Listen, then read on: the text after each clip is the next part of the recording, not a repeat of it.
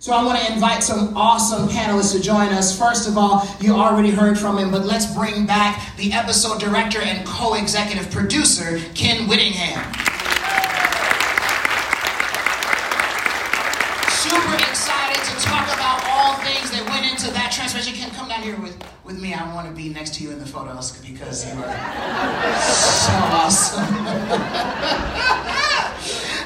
We are so excited to have the production designer for the show, Ayanna Trotter. Please welcome her at this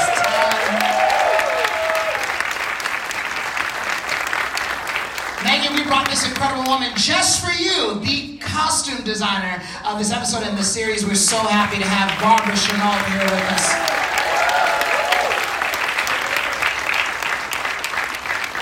My partner's here who led this project. He's the account manager for ABC and partnerships like these when we do them from Yellow Shoes Media Network Synergy. Welcome, Kian Omride is here with us. And last but not least, Big Brother of DLR Events. I call him Big Brother. That's not his title in roster. That's what I call him. Please welcome Chris Shepard. Shep, so glad to have you.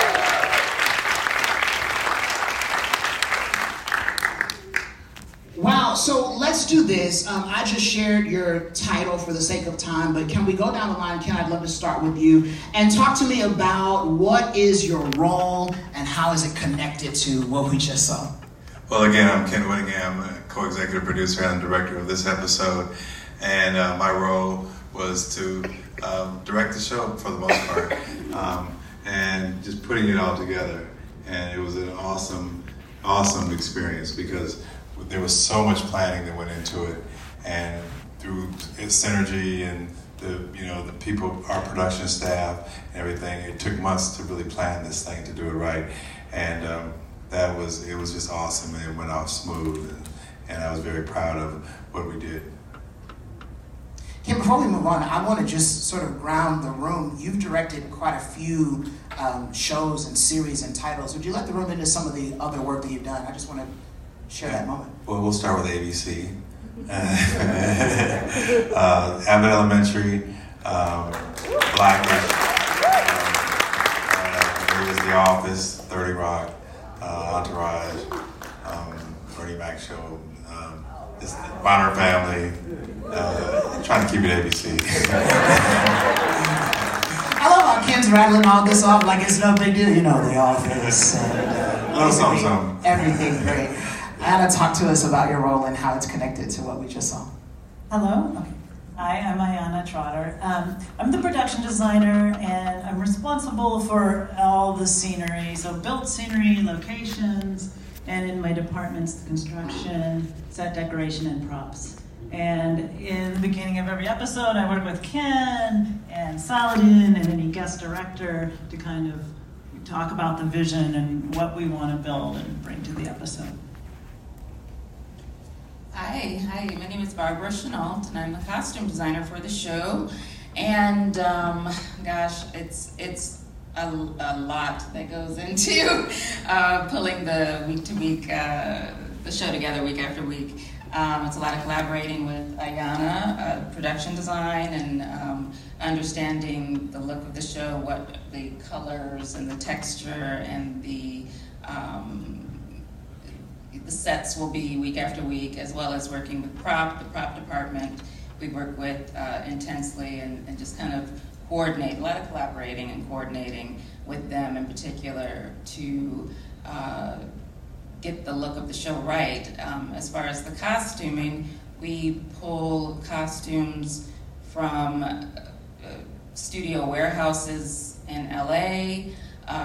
We scour vintage clothing stores across the country, online resources, the mall, anywhere we can find something that will make it happen. We find it, in some instances we build it.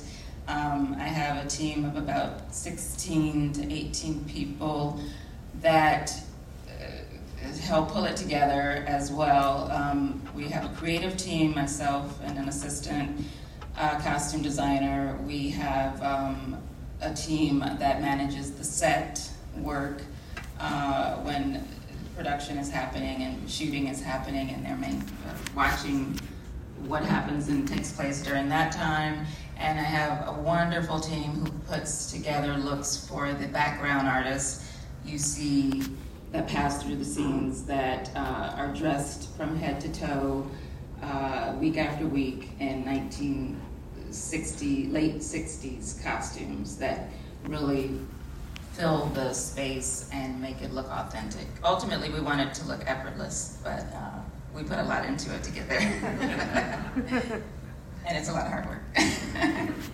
I'm Kian Almride. I am Yellow Shoes manager and the account manager for this particular project for the Wonder Years. Sort of doing all of the pre-planning with the Disneyland portion of the episode, and then also working with all of the promotions after, working hand in hand with everyone at ABC and 20th to bring this to the world. What's up, Disneyland? I'm Chris Shepard, Vice President, Special Events TV Broadcast. You know me as Shep if you see me walking around, but Prince, that is my little brother right there. Ken and team, though, I do want to say before we get into this, I just want to thank you all for how you made our park look and feel. And, you know, as a dad, because that's kind of my identity now first, to see that wonderful family enjoy their time in our park, I think it was awesome. And, you know, sitting with Clark Jones, our CFO, and Andre from our team, and we just couldn't stop laughing and smiling and enjoying, you know, what we saw. So thank you for doing that for all of us here.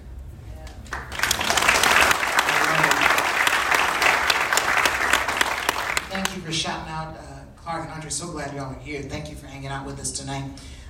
Ken, I want to ask, what makes this reimagining of the show, The Wonder Years, special? What made it special is the original show back in the 80s, I believe, took place in Anywhere, America. They never really specified where it was. It was California. If you look at the license plates, you can see it says California, if you're really detailed as I am.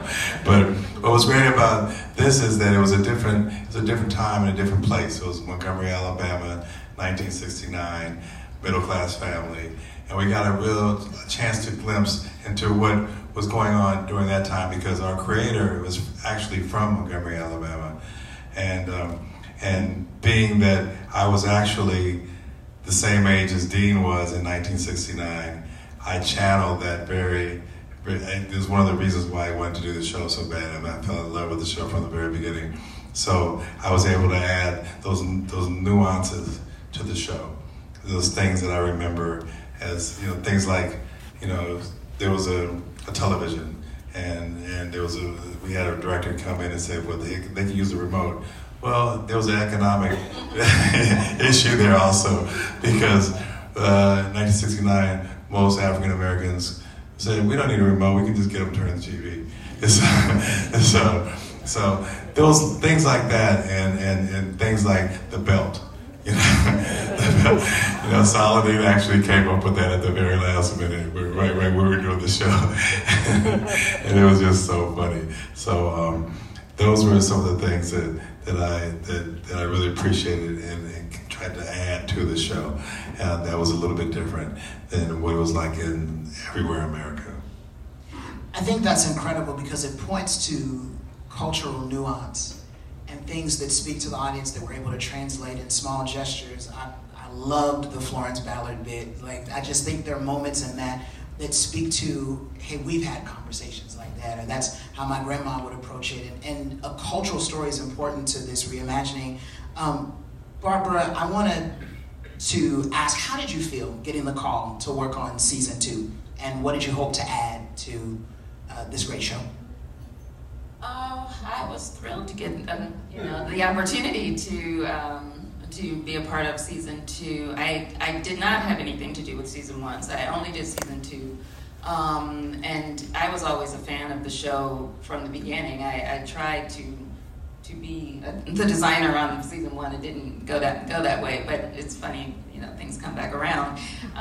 It was a joy and a treat to be a part of it, and you know, I'm a fan of not vintage, but period costuming, and so the opportunity when it came, it was sort of like I didn't have to think twice. It was an opportunity that I wanted, and was very glad to be a part of. Yeah.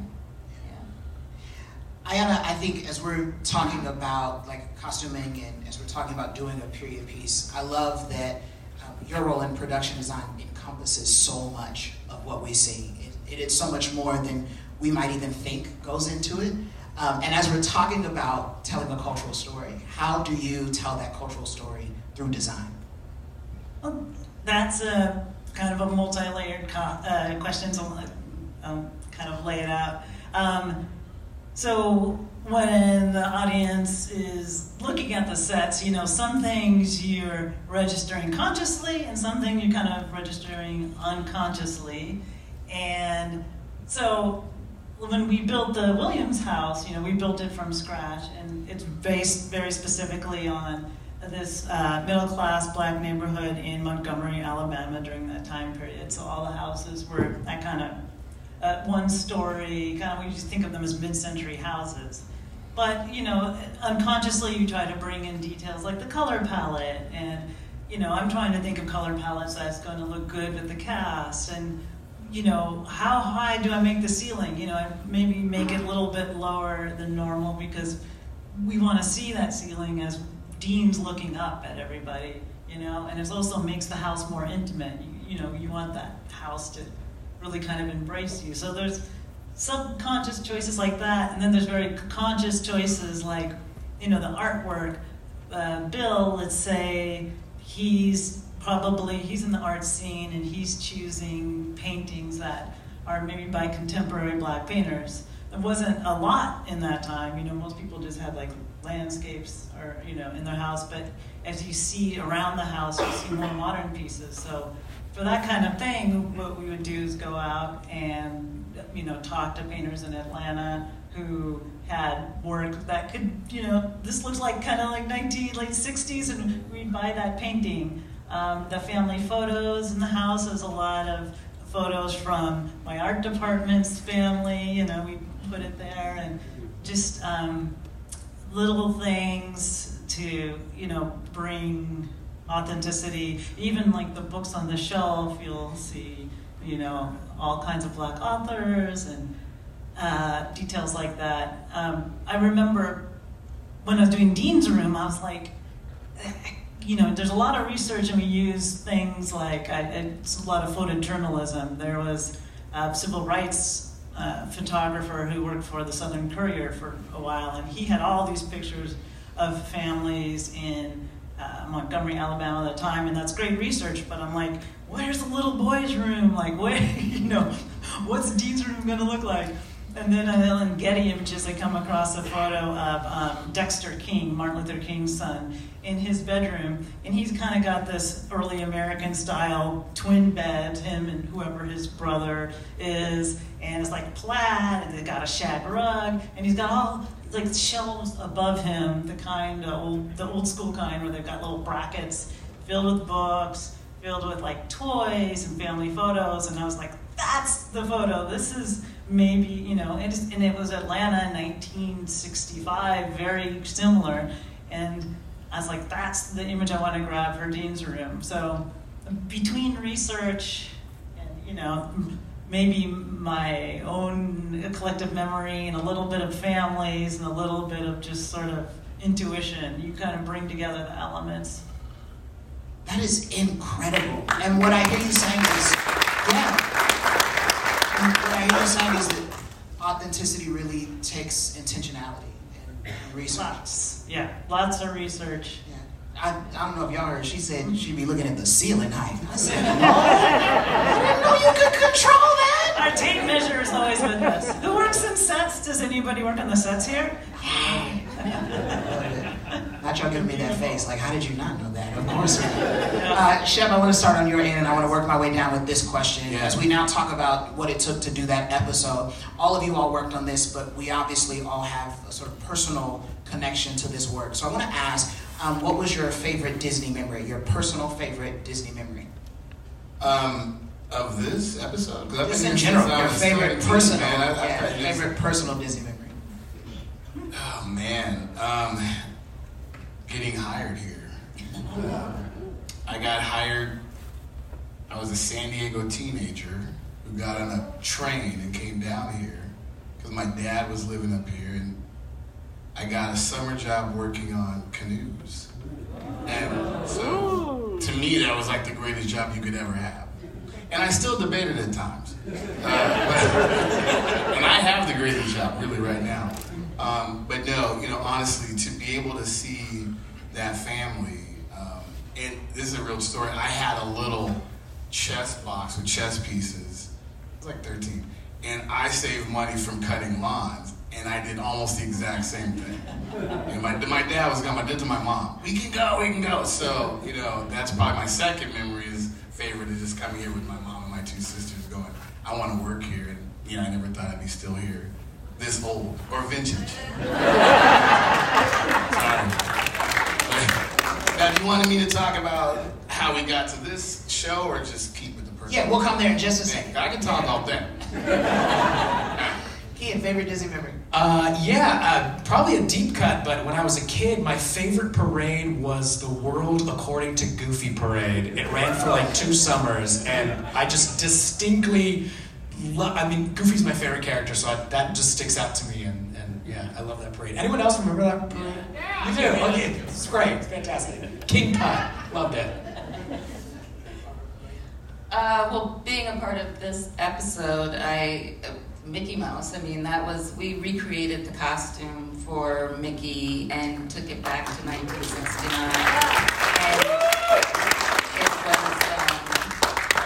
And I didn't think I would be in awe of Mickey the way I was in the process, because we sourced the fabric for Mickey's look and recreated it, had fittings with Mickey, and pulled it off. And I felt the magic of being around Mickey. I was really excited, and just, Mickey's an icon, and I just felt that iconic magic that Mickey gives. So yeah, that was it.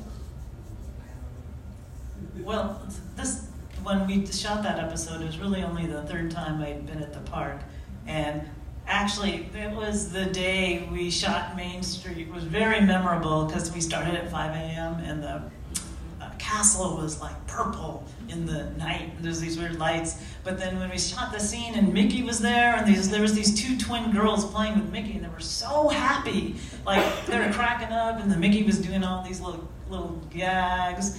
And the Dapper Dans come out, and the balloons, and all of our costumed extras. It was just like, well, where am I? It was crazy. Yeah. So that was a very memorable moment, kind of like, we did this. Yeah.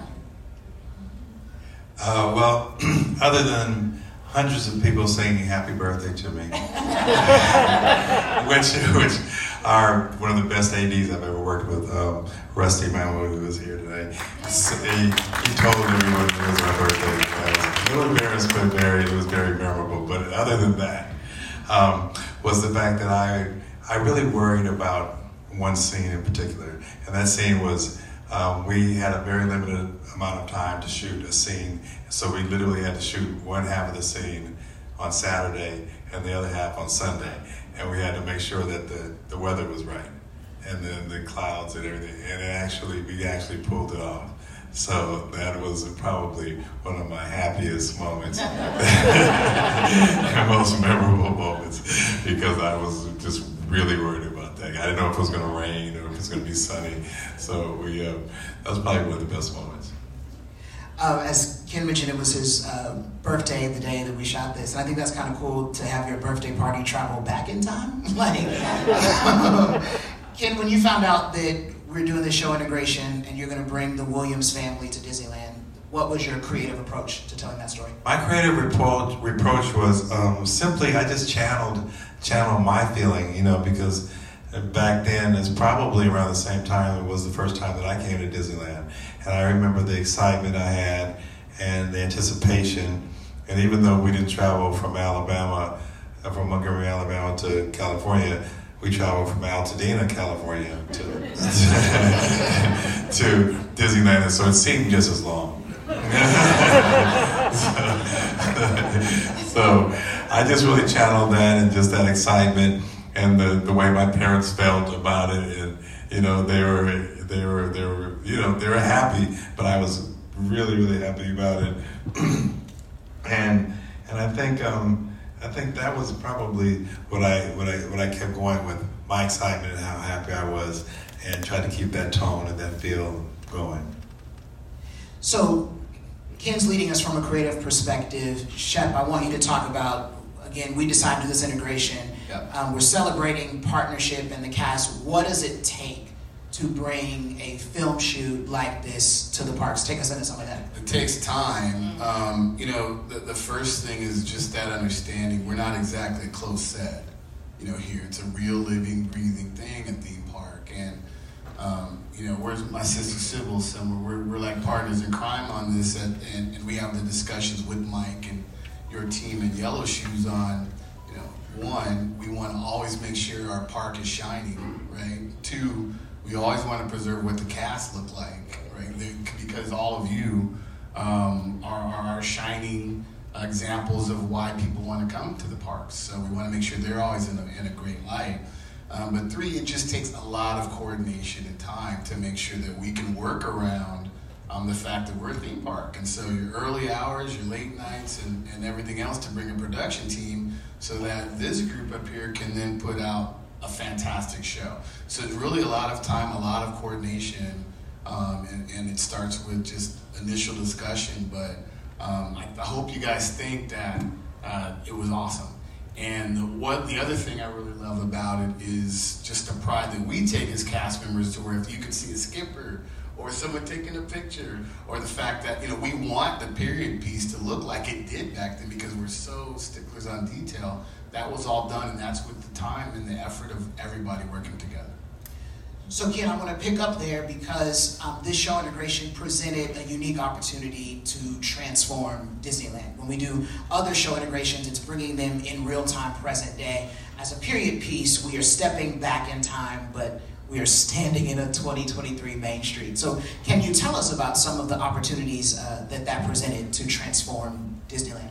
Yeah, it was a really fun opportunity because, as you said, typically if it's a show on television like Home Economics, we want to feature the latest and greatest of what's at Disneyland. So in that case, it was Galaxy's Edge.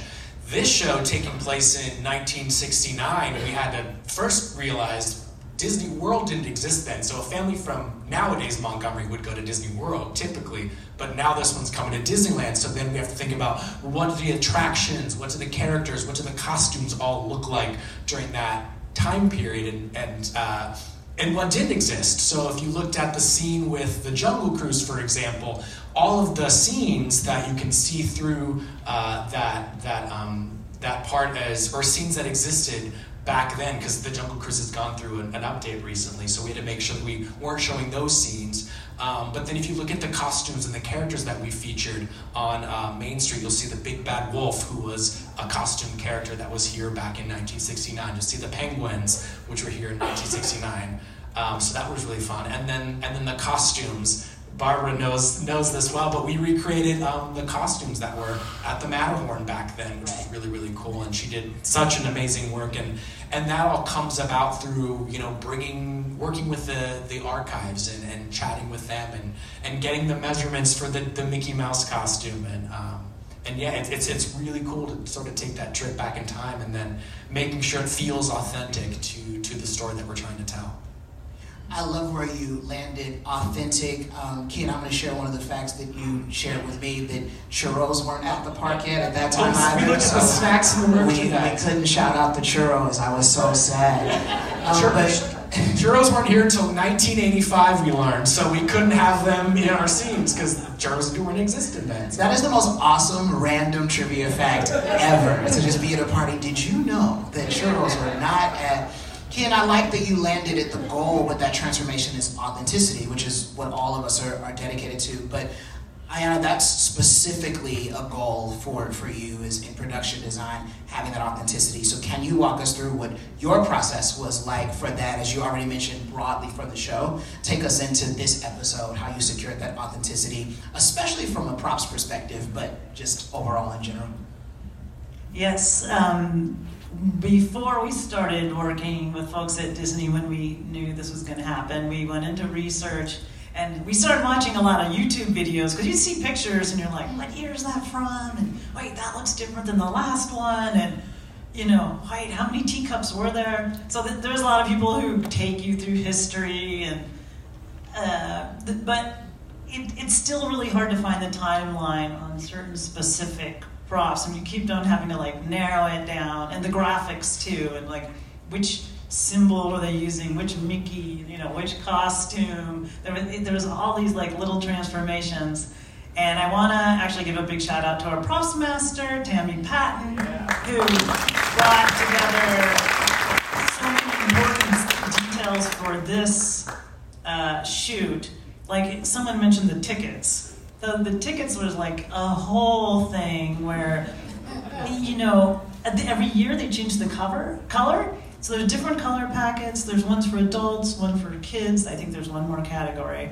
And so we had to kind of track down, what is this night, because we're practically in 1970 at that point, and Tammy's like buying them on eBay, and then, once you find the ones, they're all kind of like not complete, so I got to reconstruct them, put them together. Our graphic designer is kind of recreating them, and pretty soon across our whole office, we just have all these tickets, and then they're putting them together, stapling them, and making like packets, all, basically kind of by hand, and just little things like that, getting the authentic hats with the right symbol, trying to get the right balloons, which was a whole thing. All of it was really fun, but a lot of hard work, especially for the props department. They really went above and beyond.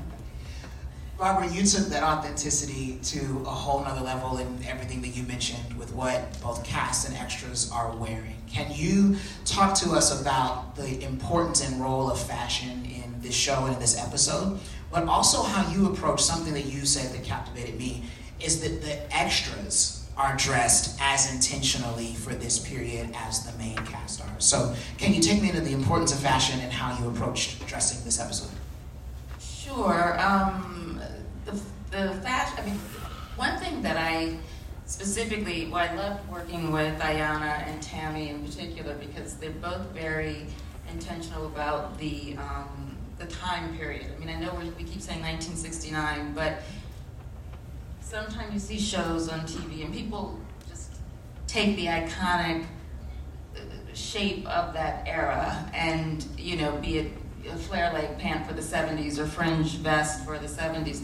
But the 60s it's a decade, and the early 60s is very different from the late 60s, from the mid 60s. And so for me, I wanted to see the authenticity in the year and the time period. And so a lot of detail and intention and thought went into choosing certain clothes and silhouette. What I'm saying too is that the late 60s, the silhouette is a bit A-line, and it's coming out of a time period when the lapels were thinner, or the pant legs were more cigarette and narrow leg pant.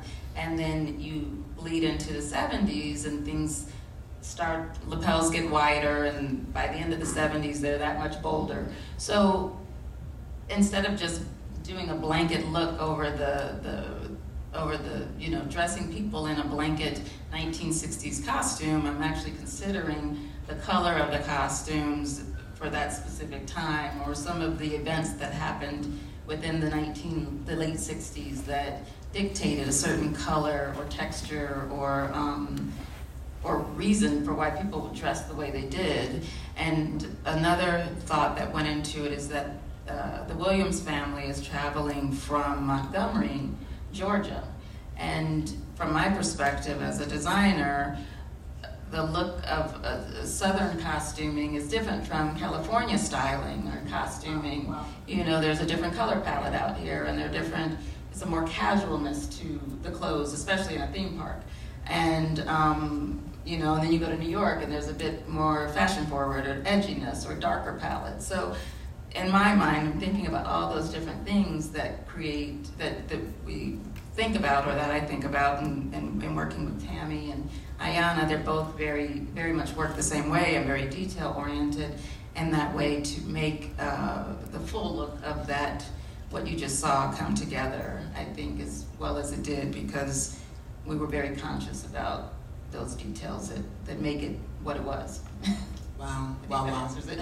I'm almost at time, so let me ask two questions. One to you, Ken. We've kind of talked about how this comes together. It's research and it's integrating into the script and it's creative vision. And then we get on set and we're here with a closed down Main Street at 5, 6 in the morning trying to make it happen. Can you talk about what it's like being on set and then some of the challenges we faced with this shoot specifically? Okay, first of all, I know we're pressed for time, but I really want to give a shout out to Tammy, the head of our prop department. If you can stand up and just for a second.